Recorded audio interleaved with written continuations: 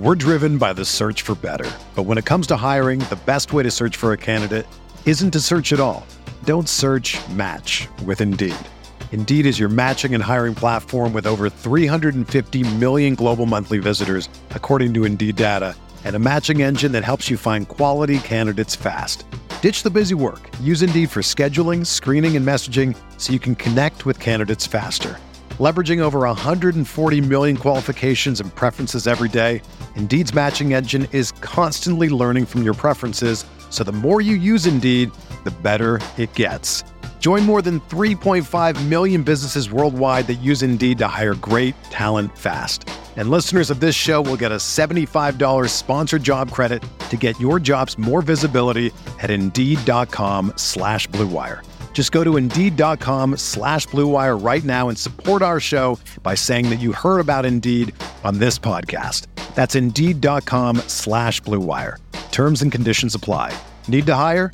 You need Indeed.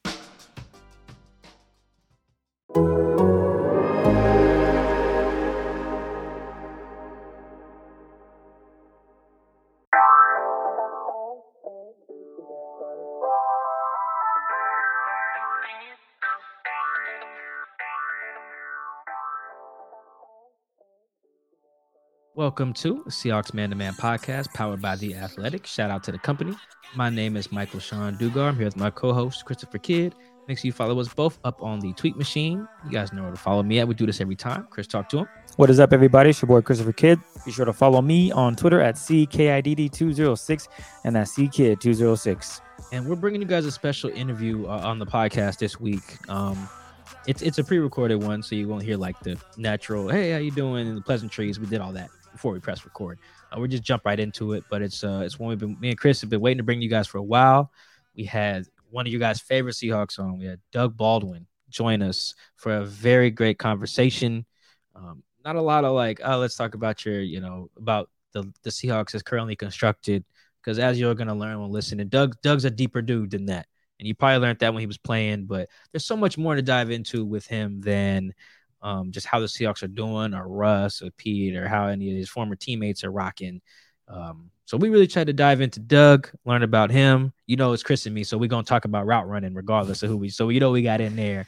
But yeah, I really hope you guys enjoy it. Like I said, been waiting a while to bring it to you guys. Let us know what you guys think. Make sure you're subscribing on YouTube, share it on YouTube, Spotify, all that good stuff. And then without further ado, man, here's Doug Baldwin's debut on the Seahawks Man to Man podcast. Doug, one of the things that's been really interesting about just kind of going back and looking at some of your old interviews and quotes and just any stories about you is that you seem to have emphasized trying to find out who Doug Baldwin is without like Seahawks receiver in front of it, right? Like trying to find who Doug Baldwin is without this game of football that's consumed your life since you were like 6 or 7 years old.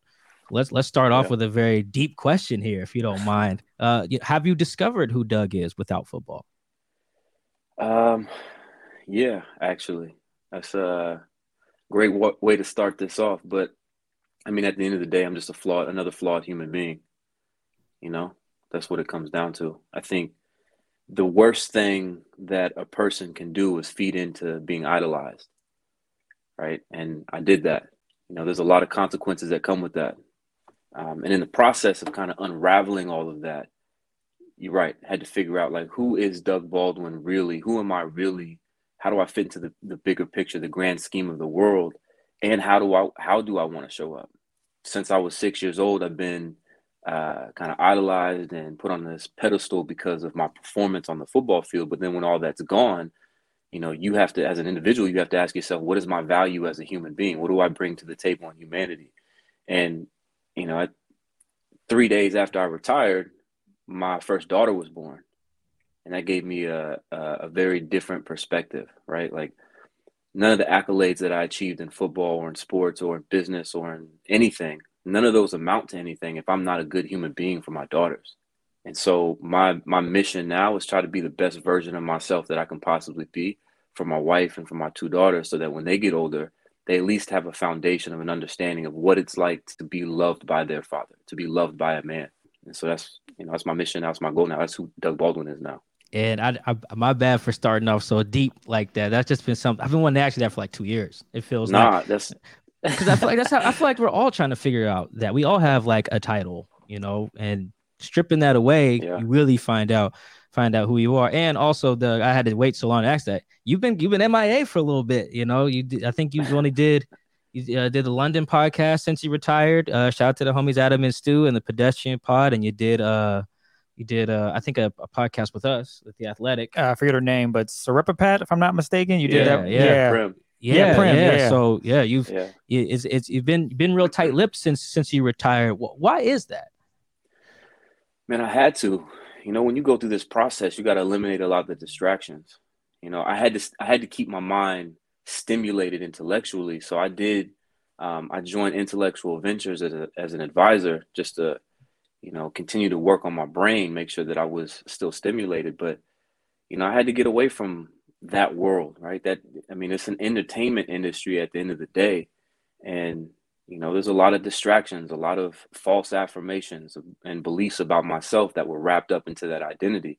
And I wanted to remove myself from that environment so I could really have a clear image and a clear conscious of who I was in that moment, so that I could change and be the person that I wanted to be and work towards that person I want to be and for my daughters and for my wife in the future.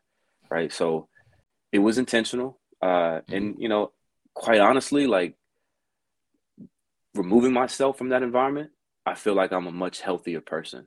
Now, don't get me wrong. Like, there's still some of that identity pool that I'm still, you know, grappling with and wrestling with. But for the most part, I feel like I'm a healthier human being. Mentally and emotionally, I'm healthier than I was when I was in it, honestly. You know, there's two things. I know you say the idolization is a dangerous thing, but I'm gonna show you some love here and say what I admire about you is that you and Mike B both, I think you've shown how to be vulnerable on a major platform in a way that is super, super, super hard and scary. You know, you put yourself out here in front of strangers and media people who tweet everything and have hot takes about everything you say and take the little excerpt. You know, it's very dangerous and very scary. But one of the ways that you've done that in a way that I think is probably most revealing is how you've talked about chaos and how it pertains to your life. I think you even said once that, like, called it really shitty that, like, your children have a father that doesn't know how to operate without chaos. And that's something I don't think you're alone in. There are millions of people who are very similar, whether they know it or not. So I throw this question to you. Do you still not know how to operate without chaos? I'm getting better at it, right? Like, this is something my wife and I talk about all the time. Like, I have a mind that perpetually wants to compete, right? I'm a competitor through and through. It doesn't matter if it's football or basketball or chess or checkers. Like, if we're gonna play for competition, I'm gonna whoop your ass. Like, that's just what's in my body. And so I need an outlet for that, and I need a productive outlet for that. And I'm finding that now. You know, I've been fortunate enough to have a great mentor over at Intellectual Ventures who put me in a great situation, a great spot to, like, compete in the business world. And so I get to do that now and creating a team to go do that. Like, I'm having a lot of fun just doing that now. But, you know, to get back to your question, it's like when I'm in that chaos, right? Like, that there was kind of an addictive thing about it, because it was like, you got to rise to the occasion. Or there's some other thoughts of, like, you don't rise to the occasion, you just default back to your training. And something about that is addicting, right? Like, when you're up against the wall, when you really have to, you know, for a lack of a better term, just figure out who the hell you really are. Like, there's something really addicting and revealing and just, you know, gravitating about that. And so I needed to get out of that mindset that I needed to do that to prove myself and my worth in this world in order for me to be stable and recognize the things that are around me that I could enjoy and actually be present for, you know, specifically speaking, my daughters, right? Like, if I'm constantly thinking about trying to compete or, you know, being distracted because I'm not in chaos, feeling those feelings, then I'm not present for my daughters and they're not getting the best version of me. And so I had to change that. And, you know, yeah, it was, and back when I said that quote, it is still shitty that my daughters have to deal with that to some degree, but I'm much better at it now than I was. And that's attributed because I'm actually working on it. You know, I'm focused on working on that aspect of my life. So yeah, I'm getting much better at it though. So you're not gonna let your daughters win at like Scrabble, Uno. You know, let your wife come on. There's got to be something. They have to be the soft spot for you. You gotta let them win at something, even if you're hyper competitive, right? Come on, man. You're not beating them at Uno. You know, come on, man. You gotta let. Come on. I mean, I'm not gonna let them win, you know, but I will definitely make sure that they understand, you know, the framework of whatever we're doing to compete, so that they have fun doing it. You know, Right. I don't want to take that away from them, but at the same time, like, you know, there are some positive aspects of that competitive nature that I would like to pass on to them, and they already have it, right? Right. I think that's just in their blood. But no, you're right, because I'm still like that with my little brother. When we play basketball, if we play horse, he ain't winning. I'm not giving him a shot. So we learned that Doug's the guy who's hitting you with the extra draw fours in the Uno. And not even like, I could put down the wild, just make it yellow. Like, nah. I need you to pick up 4 of these things. Okay. That's probably the most revealing thing we're gonna get today, Chris, right there. Doug, you mentioned balance and figuring it out. How much of a role did your wife and daughter play in this role of figuring out the balance of not being as competitive, but finding when and how to use it? Man, Chris, that's a great question. Through my entire career in sports, it's always been about, what have you done for me lately? What can you do for me lately on the football field, right? It's about performing. It's about, if you ain't catching those passes, then we're going to find somebody else to catch those passes, right? And if you take that personally, which I do, I take everything personally, you look at yourself in a devalued light, right? When you don't meet those expectations of those around you or yourself. And the thing that my wife, the gift that she gave me was forgiveness, was grace. I wasn't a great human being, to be completely honest with you. Like when you're in that violent world, like you have to think a certain way. And sometimes that translates to other aspects of your life when, if it's not in control. And I wasn't the man that I wanted to be, right? In a lot of aspects. And my wife was just like, she was perpetually just helping me and guiding me and coaching me and teaching me and showing me love, right? Like genuine, true love. As I was battling my demons in therapy and, I got 3 different therapists that I still see to this day, right? But as I was battling those demons of like, from leaving the game, right? Like she was just empathetic with the entire experience and consistently and constantly showing me love. That's dope. It was a really, it was kind of hard for me to process, right? Because I'm sitting in this, like, to be completely honest, when I left the game, it was probably like 8 months. I'm not a doctor, but I would say I was probably clinically depressed, right? And in that time, like, I'm sitting here in my own thoughts, like I'm depressed, I'm sad, I'm not being kind of the energy for our family. And I wasn't able to provide, like what I thought a husband should be able to provide to my wife in those moments. And so I wasn't performing, right? I wasn't performing up to my standard. And she still loved me. And she still gave me grace through the process so that I could get through that to be able to get to a healthier place. And that was really hard on her. And I saw the weight that she carried in that. But she gave that back to me. She loved me through it. And, and now I get to see her do the same thing with our daughters and modeling true, genuine, unconditional love. I mean, it changed my life for sure. I have 2 Doug Baldwin anecdotes I'm going to share here. 2 of my favorite moments, but they're very small. Like one of them is as locker cleanout day after the 2017 season. So that's when the Seahawks didn't make the playoffs, and Doug's holding court at. I still have the video to this day. I'm never going to erase it. And because the one thing you said, we were talking. That's when, if you remember, Doug, everyone was on Bevel's head. It was like, is Bevel the problem? And you were one of the main guys defending Bevel. And we're asking all these bad questions, and then you just say like, "Do you guys even watch film? You guys even do your job?" And I've never forgot that. Now I watch more film than ever, because that Doug's in my head every time I'm watching film. The other one is on July 26, 2018. This is during camp. I tweet, "I could spend the entire day watching Shaquille Griffin go against Doug Baldwin." A very nothing tweet. It's just like, oh, training camp is fun. On July 27th of 2018, Doug Baldwin walks up to me. He says, "You could watch it all day, huh?" And I'm like, "Was he?" Oh, and he just walks off. I'm like, "Whoa, he's talking about wow, this dude really is competitive." So like, I'm never gonna forget those, just mostly because now that was the first time as a beat writer I was like, okay, these guys see the tweets. Like, let me be very careful about. Of course. You never really know though who, because I didn't tag you or Shaq, so you never know who's like searching their name or something like that. Those are two of my favorite Doug Baldwin anecdotes. And it goes into what you said about taking stuff personal, which transitions to one of the football things we wanted to talk about, is that football you've talked about has been mentally taxing and physically taxing in a way I don't think us mere mortals who don't play the game can quite understand. But you seem to have found internal joy in routing DBs up. Why is that, of all the things that where this game could bring you joy, that particular activity, was your thing? Why was that your thing in that way? Oh man, that's a great question. It's a deep answer though. We're getting deep today. I don't know if you noticed. We getting deep today. I know. I appreciate that. The truth of it is that, like, when you go through childhood experiences, right, they shape you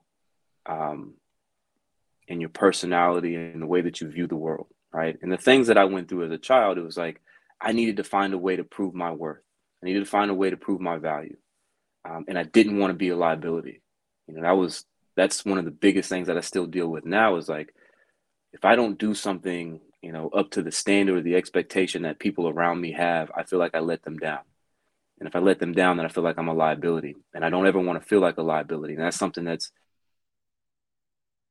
I'm trying to distinguish what that really is, but I know it comes from my childhood because I can look back and reflect on it and know that that's where it started, right? In little league sports.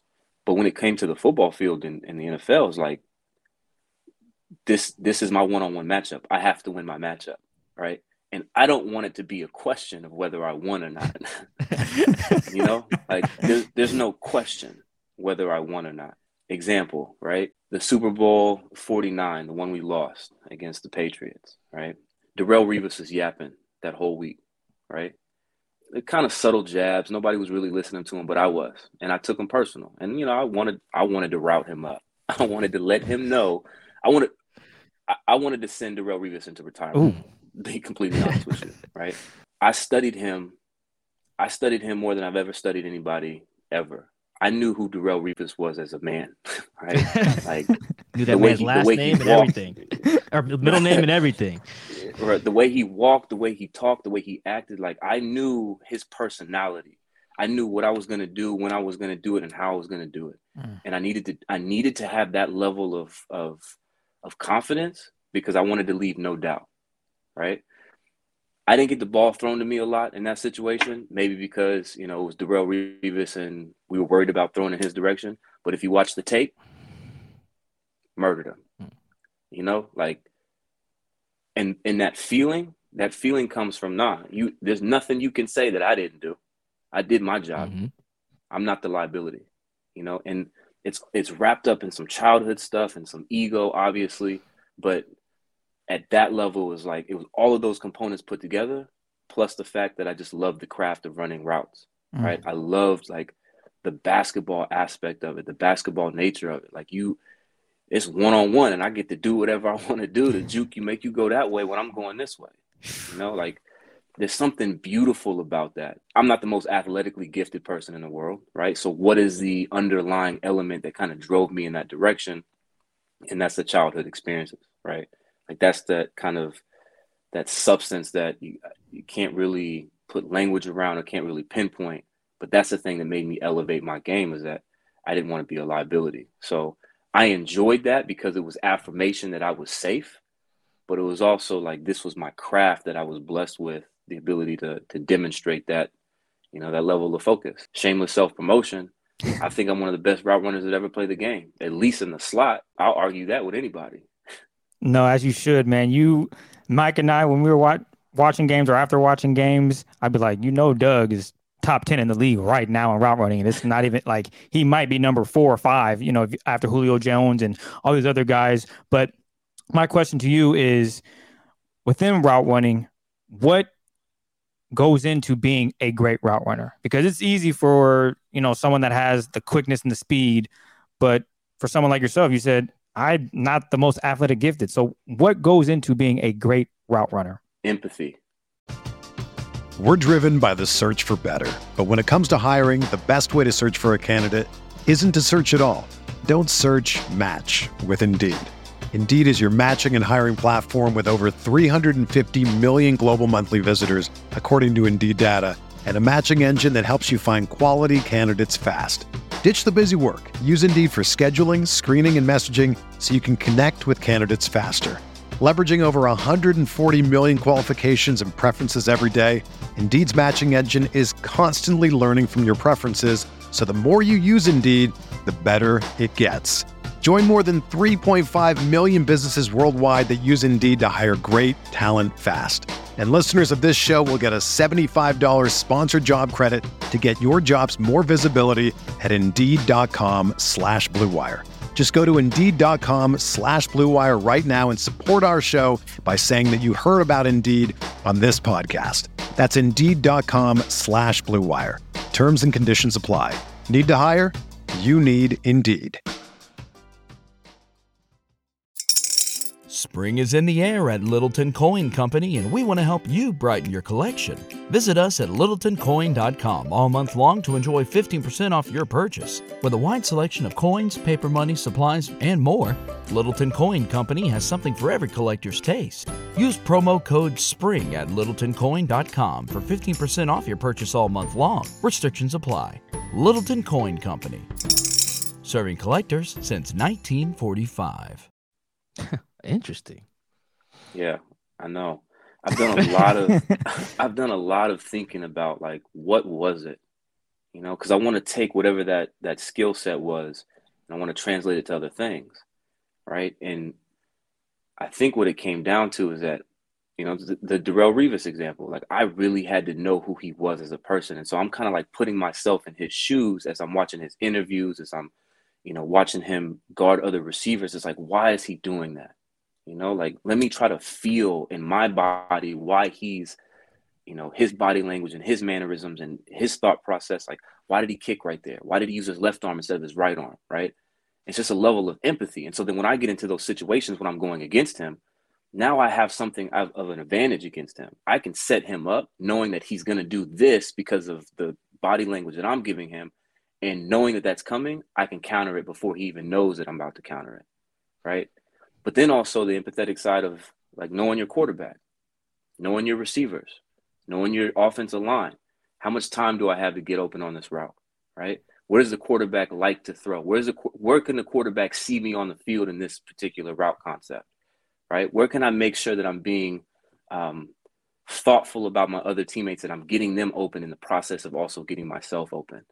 And if you put all those components together, not only are you being successful as an individual, but you're helping the team be successful. And the only way I know how to describe that is just to call it empathy, right? It's really thinking about the other pieces around you and how you fit in the bigger picture, and then making sure that you're accountable to that role so that the whole machine can move forward efficiently. You talked about going up against Darrelle Revis, and you took it personally, and you did your homework on this guy. Like you said, you knew everything about him on and off the field. You were ready for the matchup. What are some other matchups that you looked at the schedule, or maybe you just going into that week, you're like, oh, this is going to be a fun one that you looked forward to and competing against, whether it be a corner or a defense? I always loved going up against the Patriots. Obviously, Bill Belichick is incredibly intelligent mind when it comes to the X's and O's of football. So, he always presented a challenge to me that was different. Whether it was in coverage or the particular matchup. I always enjoyed going up against the New England Patriots. There's so many different guys in the league. I'm sorry. Champ Baker. I said, I'm sorry, man. I can put you on the spot with that big question there. No, it was a great question. There were so many guys in the league at the time. Like, quite honestly, Dimitri Patterson, he played with the Cleveland Browns. I think it was my rookie year. He put the clamps on me. The game was like 6-3. We couldn't do Oh, anything I remember that offensively. game. Yeah. I remember that. Yeah. Some terrible call happened that cost us the game. But anyways, Dimitri Patterson, he was a slot corner at the time. Not highly touted. I don't think he was in the league for actually that long. But in that game, like he taught me some valuable lessons. I remember I lost him at the line of scrimmage. I went up to get him my route, and I turned around, and he was sitting right there. And I remember going back and watching the film, and it was just my body language. My body language was giving everything away, But he was reading it. He was paying attention to it. So I remember him, Champ Bailey, obviously Darrell. Man, I now I can't even think of names. I got the pictures in my head, but I can't even think of the guys' names right now. There's a guy from Carolina. I love playing against Josh Norman. Also, what's the kid that plays for the Rams now? Oh, Jalen Ramsey. Big Jalen Ramsey. Man, listen, I wanted Jalen Ramsey, but I wanted him when I was healthy, when I was younger. He superior athlete with, creates a challenge that not a lot of defensive backs pose. But I didn't get him when I was at my best, unfortunately. Another lifetime, though. Yeah, I was looking forward to that one of that 2017 matchup against the Jags. It's funny you mentioned Josh Norman because that one when he plays for the Washington football team, boy, tried to press Doug in the slot. Oh my goodness, yeah, you know what I'm talking about? He was nothing but air. Doug was a ghost. Yeah, he knew better. Yeah, that was not good. That one in the Jair Alexander like triple move. Oh, the Packers in 2018. The out and up again. Oh man, that was a cheat route though. Okay. I didn't feel good about that one. It's too many moves. That was a lot. It's like a triple move. That's really there was one. I want to say it was like 2017 or 2016. It was Minnesota, and I want to say it was in the preseason. And I was on the left side with the slot, and I had a route going across the field, and I made that dude turn around. I think twice. I can find that. I will never forget that route. Yeah, I'll never forget that route. I almost got knocked out when I on the sideline, but so I remember it for two reasons. But that was probably one of my favorite routes. I did go back and watch the Super Bowl after you. I think you mentioned that Revis thing. Think twice. I did a lot of research for this. So we can't tell, but you definitely mentioned it with the homies in London. So I went back like, really? He's kicking Revis' ass? Let me go look at this. Show was. But if not, yes, like if people, I encourage people to go watch if you can, because Doug's not lying. The other thing is that puts in context your celebration on the touchdown. Like it does, because it's not just like, oh, I scored in the Super Bowl, which like Revis, big deal. Nah, Revis, I'm shitting on you. Yeah, that's really what it was. Yeah, no, that puts when I saw the tape, saw the interview, I'm like, oh, okay. No, this was very, very personal. I had Cliff reach out to you, and this was maybe 2 years ago. This is when I was working with Cliff at KJR and whatnot, because we had a big debate on the most elite route runners of all time. I gave him my list, and one of the hosts at the station was tripping, was like, no, Chris, you're crazy. Steve Largent, whoop-de-whoop. And I was like, I respect it. I went home and watched a little bit of film of Largent. I told Mike off wax, and I was like, yo, man, the dudes he was going up against, if they were playing today, it wouldn't even be close. Katz is running 4.4. I just don't know if he would get open like that. No disrespect. So I just want to do top five. Like, who are your top five great all-time route runners? If you can just give us your list on that. Top five route runners. You can include yourself in this. Yes, list. and you know what? I did forget to mention, include yourself if you must. All right. Well, that's a cheat. That's a cheat. So I'm not gonna do that. I'll give you five. Chad Ochocinco was one of my favorites. Perfect. Okay. His feet were incredible. Reggie Wayne. Reggie Wayne was one. Steve Smith. Steve Smith's routes were ridiculous because he was so strong. Right? Like he could route you up, and then even if you were still close, he would moss you or just throw you off of him. Yeah. He was incredible to watch. Andre Reed, old school Buffalo Bills. Okay. Yeah, he's one of my favorites too. Who else? Yeah, one more. Who cracks the five? I know.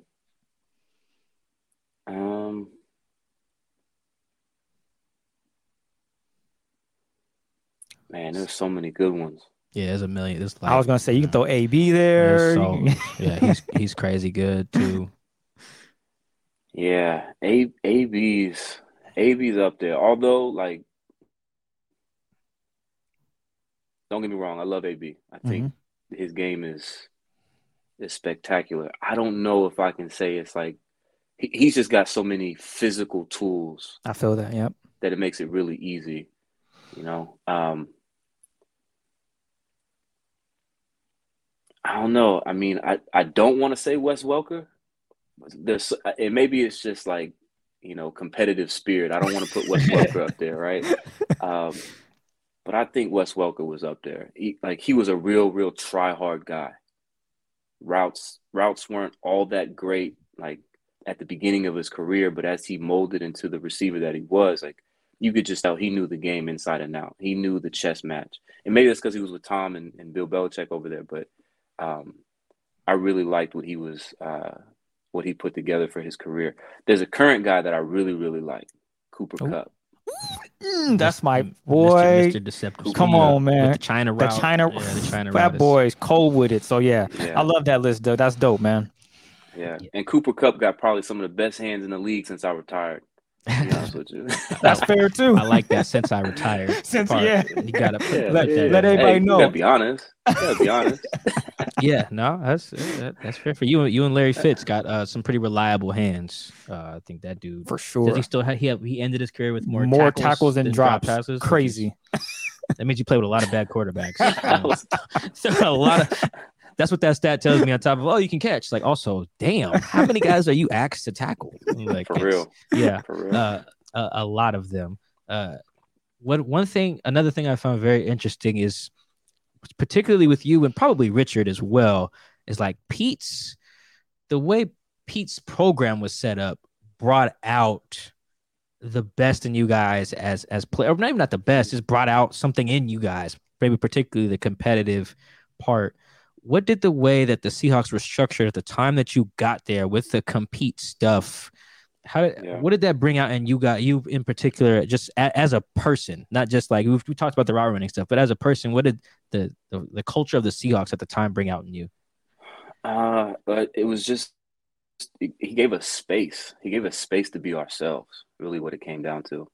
Like, look, don't get me wrong. Like Pete was he was the instrument of that, of kind of allowing us to create that culture. Right. But we were already super competitive. Like, Sherm was, out of his mind competitive when we were at Stanford, and as was I, right? And then you put all these pieces together, and guys who genuinely did not care about the accolades, like we didn't care about the trophy, we didn't care about like the statistics or the individual accolades. We only cared about winning, right? When I lined up with you on one-on-one, you're going to lose because all I care about is winning, Same with Sherm. Sherm wasn't.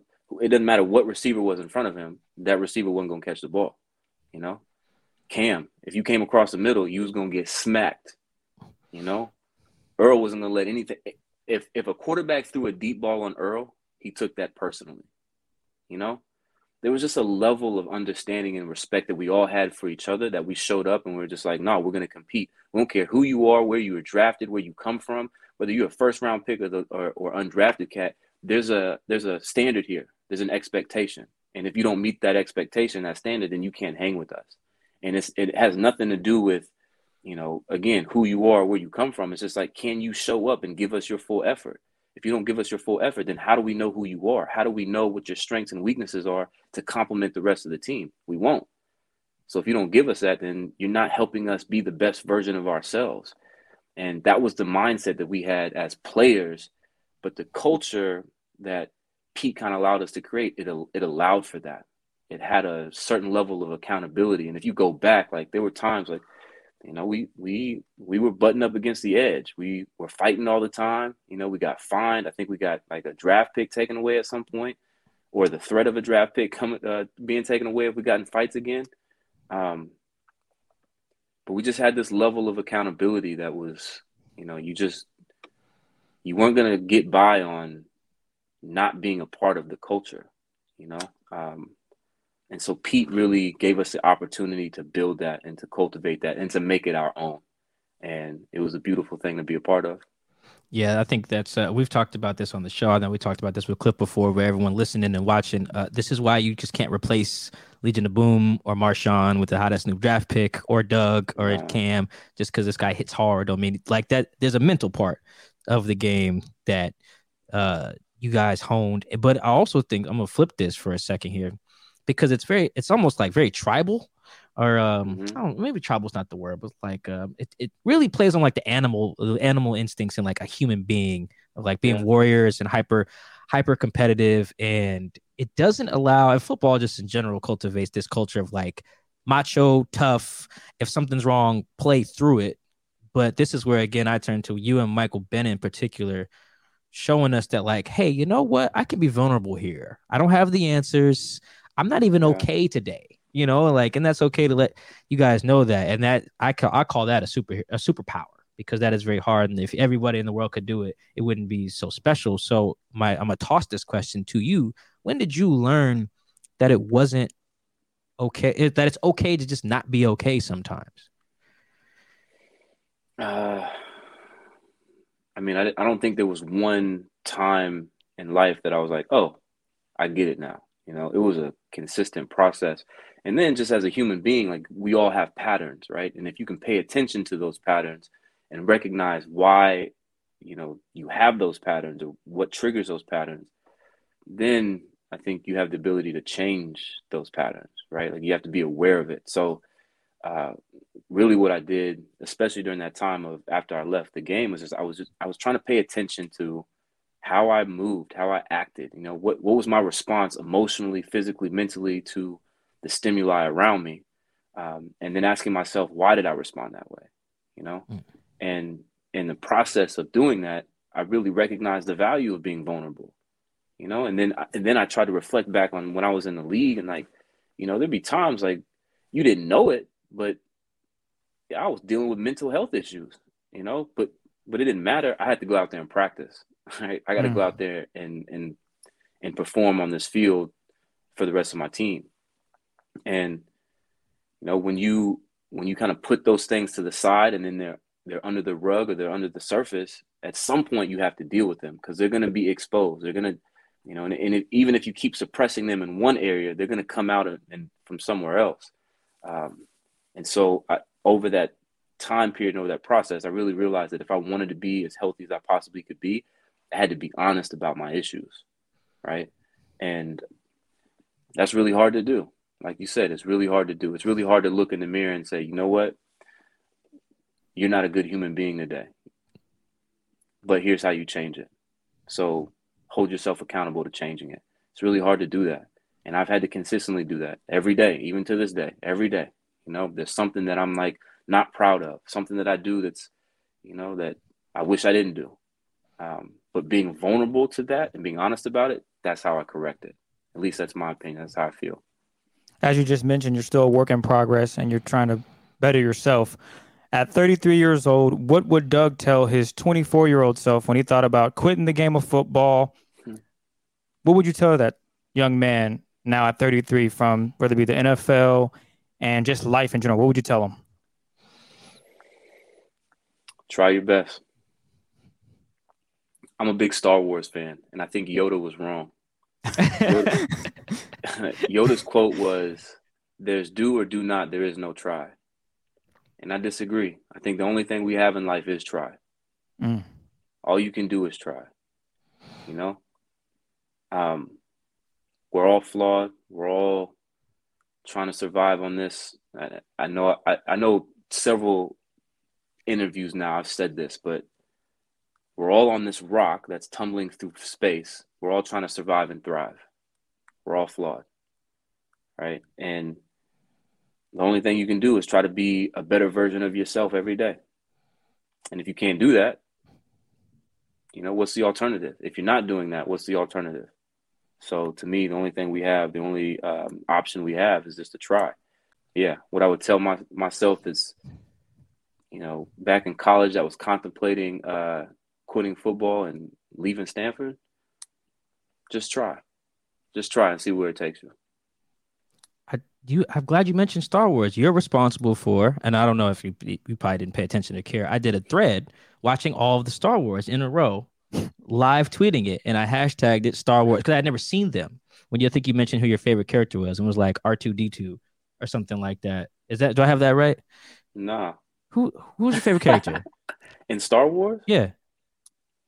Oh, that's a hard question. You said it you said it, and it threw everybody off. And I tweeted, guys, I have no idea if Doug's right or wrong here. I've never seen Star Wars, and then that everyone was like, go watch it. It wasn't R2D2.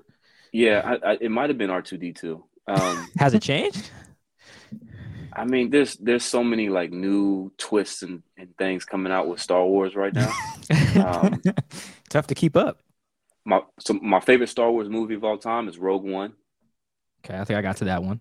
I did. Rogue One was dope. Because it kind of pulls on the heartstrings from the original trilogy, but it's, new age, and the story is really dope.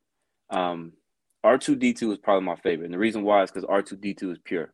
There's no there's no hidden agenda with R2D2. He is who he is. Like and it's a robot, but the robot is showing empathy and love. I don't know. I would say R2D2 for sure.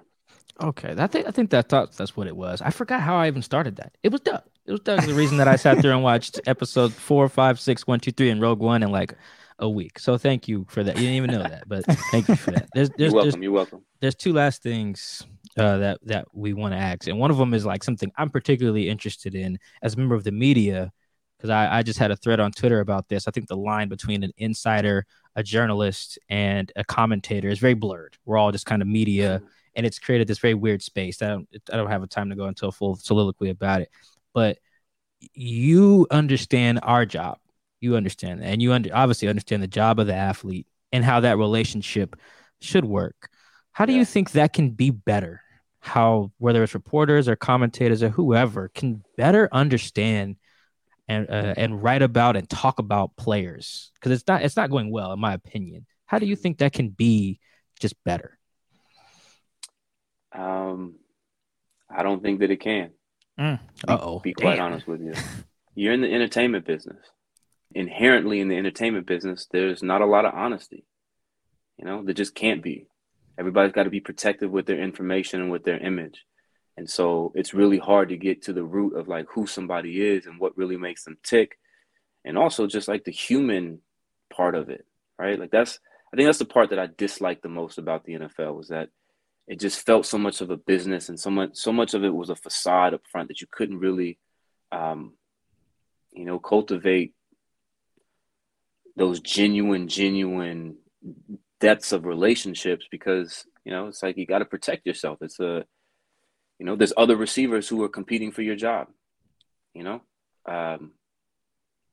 Sometimes there's politics involved. And so there's just a lot of nuance, and especially in the media part of it, like, you got to be protective of your image. And so I think it's really challenging, and I don't know what the answer is. I don't know if you can be, a person in that space and take in information, and then not let that influence the way that you report or influence the way that you see somebody from a player's perspective.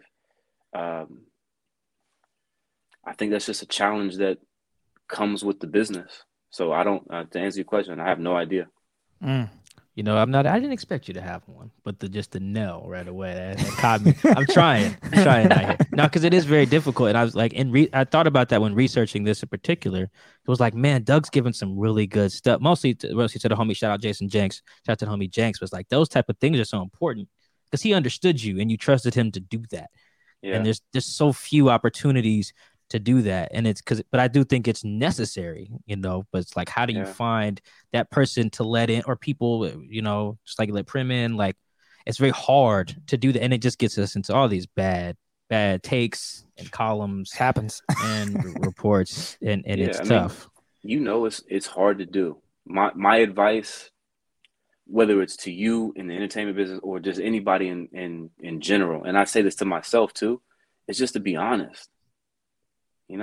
Just be honest. Be honest about your intentions. Be honest about, what you don't understand. Like if there's a question, if there's something that's not fully comprehended, like be honest about it, and don't sugarcoat it, don't facade it, don't beat around the bush. Just be honest about it, because even if it results in something that's like really hard to deal with, even if it results in something that's can be considered conflict, if you're honest about it, I can trust you. Right. So good, bad, ugly, and different. If you're honest about it, I can trust you, and I know what to expect. And through that process, or through even the ugly parts of it, that's how you build trust, right? That's how you build relationship. I was just talking about it with my wife. Like we went through some really, really hard times early on in our marriage, but because we were coming at it from a perspective like we're teammates and we got to figure this out together, and we got to do whatever it takes for us to build that rapport, that trust, and that camaraderie, then you get through it. And then you have an even greater relationship on the other side of it. So, but I think the foundation of that is to be honest. And so, I impart that to you, and you've always done that. You've always been that way with me. So I'm not telling you anything that you don't already know, but yeah, if you're asking me what to say, it would be just to be honest. Okay. And let's see.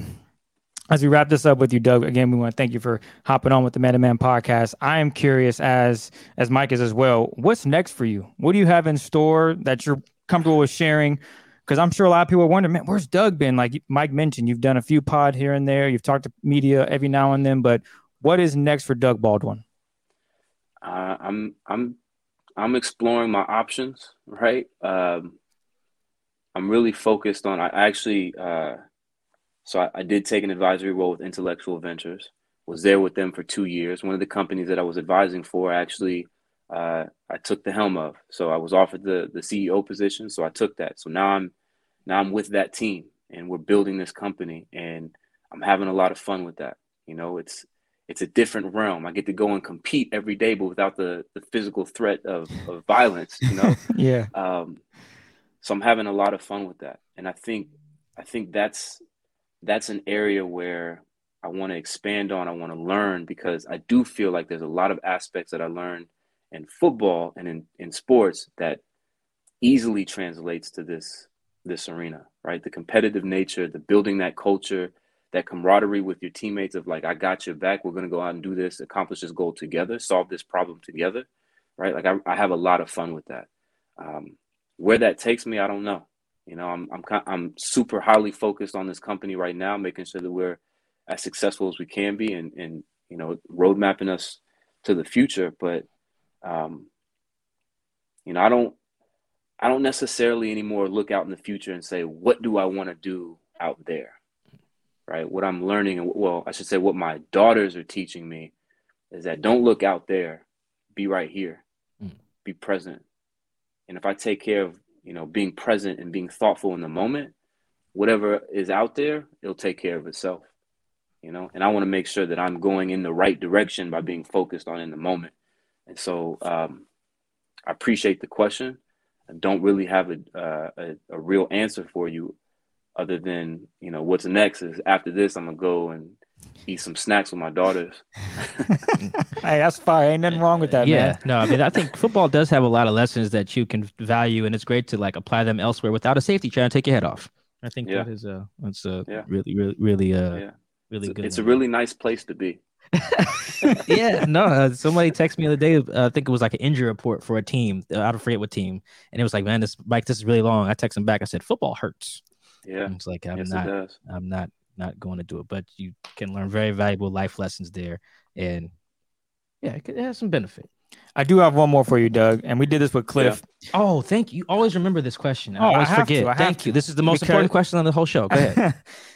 We again thank you for rocking with us, but I'm curious, and with this answer, you're gonna have to help, I'm sure, get this person. Who do you think would fit well with the podcast and come on and talk and rap with us for 30 minutes or so or longer, that we can get on the pod? We had Cliff, we got you. So who would you say you guys should have this person on the pod?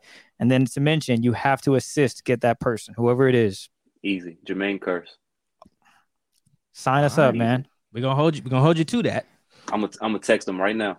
There we go. Look we at got to that. follow up with Cliff to get Marsh on. Yes, I'll follow up with Cliff today. Yes, you do that and work on that end. Yes, because we trying to grow, baby, and we appreciate you for rocking with us for the time being. So thank you again, Doug. Of course, I appreciate you guys having me on. Yeah, man. Thank you, and thank you for your vulnerability. Like I said, I call that a superpower. It's not easy, man. I hope everyone listening and watching can learn something just from that part. Like we talked about routes and fun stuff and shitting on Darrelle Revis. Maybe we can get him on too. But like that part in particular, man, I think that's gonna help me, help Chris, help anybody with whatever whether in football, Star Wars, whatever it is, man. So thank you, Doug. We appreciate you. We appreciate you guys tuning into the Seahawks Man to Man podcast, powered by The Athletic. Shout out to the company again. Make sure you guys subscribe to our YouTube channel, Seahawks Man to Man on YouTube. Thank you guys so much. We will catch you guys next time. We are out.